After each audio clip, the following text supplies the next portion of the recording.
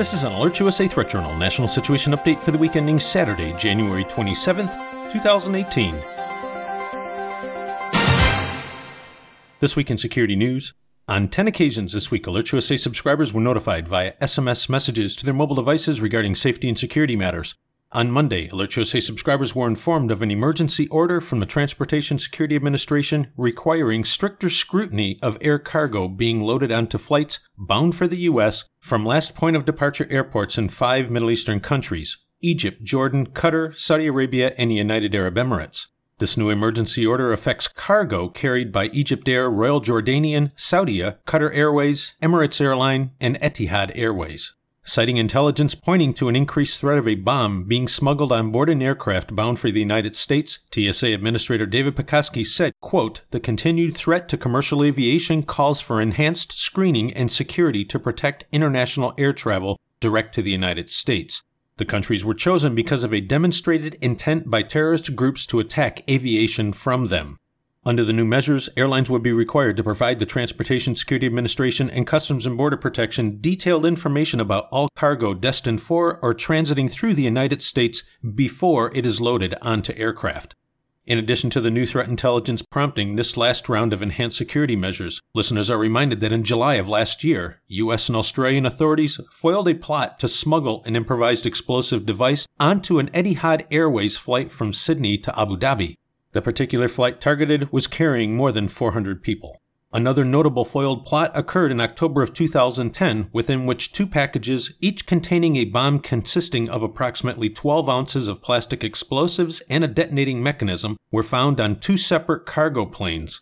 Both were bound from the U.S. from Yemen and were discovered en route during stopovers, one at East Midlands Airport in the UK and one in Dubai in the United Arab Emirates. As a final note on this story, listeners are reminded that as recently as April of last year, Al-Qaeda in the Arabian Peninsula has made clear they continue to target the aviation sector for attacks.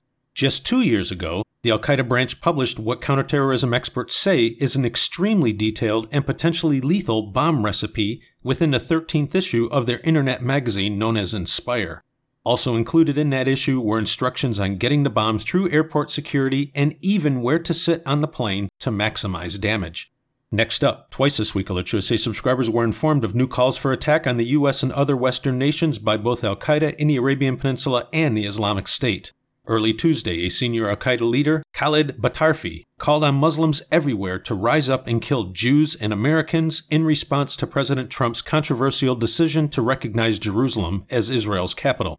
Batarfi said Trump's decision was, quote, "a declaration of a new Jewish crusader war, and that every Muslim has a duty to liberate the holy city, and that no Muslim has the right to cede Jerusalem no matter what happens." Next up. Come success and we'll give it our best to destroy the kuffar. We will slaughter them all. Through our blood come success and we'll give it our best to destroy the kuffar. We will slaughter them all. So my brothers, erupt, let the world know we're up by the will of Allah. We will conquer the world. And my brothers, erupt, let the world know we're up by the will of Allah. We will conquer the world. On Friday, subscribers were also notified of a new video released by the Islamic State's Al Hayat Media Group, urging followers in Europe, America, Russia, Australia, and elsewhere to rise up and kill kuffars, or unbelievers. In what is one of the group's most horrific videos to date, an English-language nasheed, or an a cappella chant, backs brief clips of attacks in Las Vegas, San Bernardino, Paris, Nice, London, and Manchester. Also mixed in are brief clips of beheadings, throat-cutting, burnings, severed heads being waved around, as well as clips of jihadists in battle.